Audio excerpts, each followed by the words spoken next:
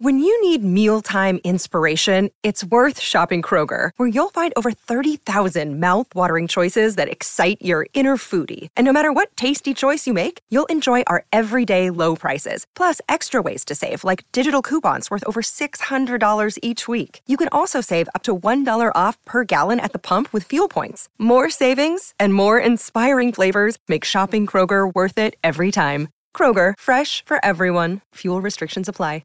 Welcome to the only daily podcast focusing on compliance news of the day. Each morning, start your day with a cup of coffee and Tom Fox, the voice of compliance, to hear about 4 of the top compliance, corruption, or leadership stories you will need to start your day. The Daily Compliance News is a production of the Compliance Podcast Network.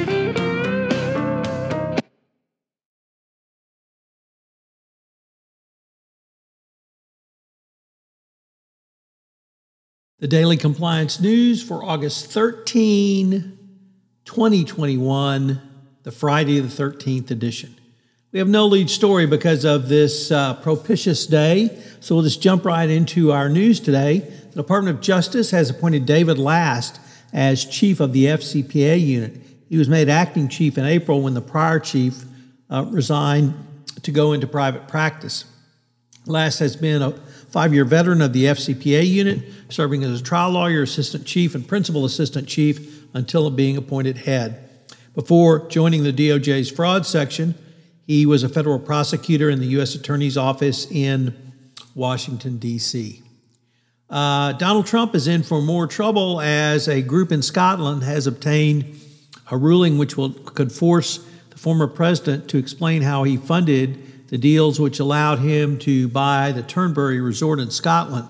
In England, you have to if you can't explain the source of your money, you can have an unexplained wealth order issued against you. And if you can't explain it, then you forfeit your property. Of course, Trump can't explain it. He can because it came from Russia, but that's probably about it. A McDonald's franchise has settled a suit by employees who were forced to wear dog diapers as masks.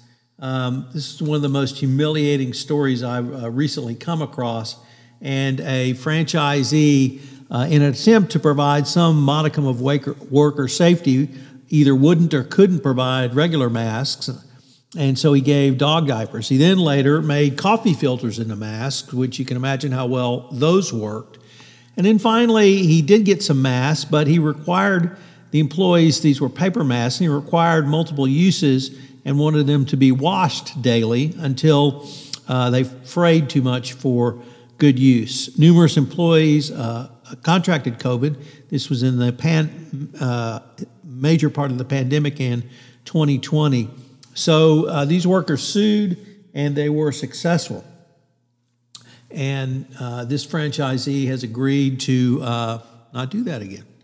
And finally, a really interesting article in the Dealbook section of New York Times on the elan of Elon Musk, where Carson Block, the volatile short seller who runs Muddy Waters Capital, penned some rare words of his own about Elon Musk.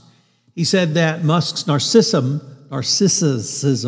drew his disdain and stoked his belief that Tesla's business would crater, but he underestimated Musk's ability to raise huge capital in huge amounts, reinvent himself, and captivate shareholders.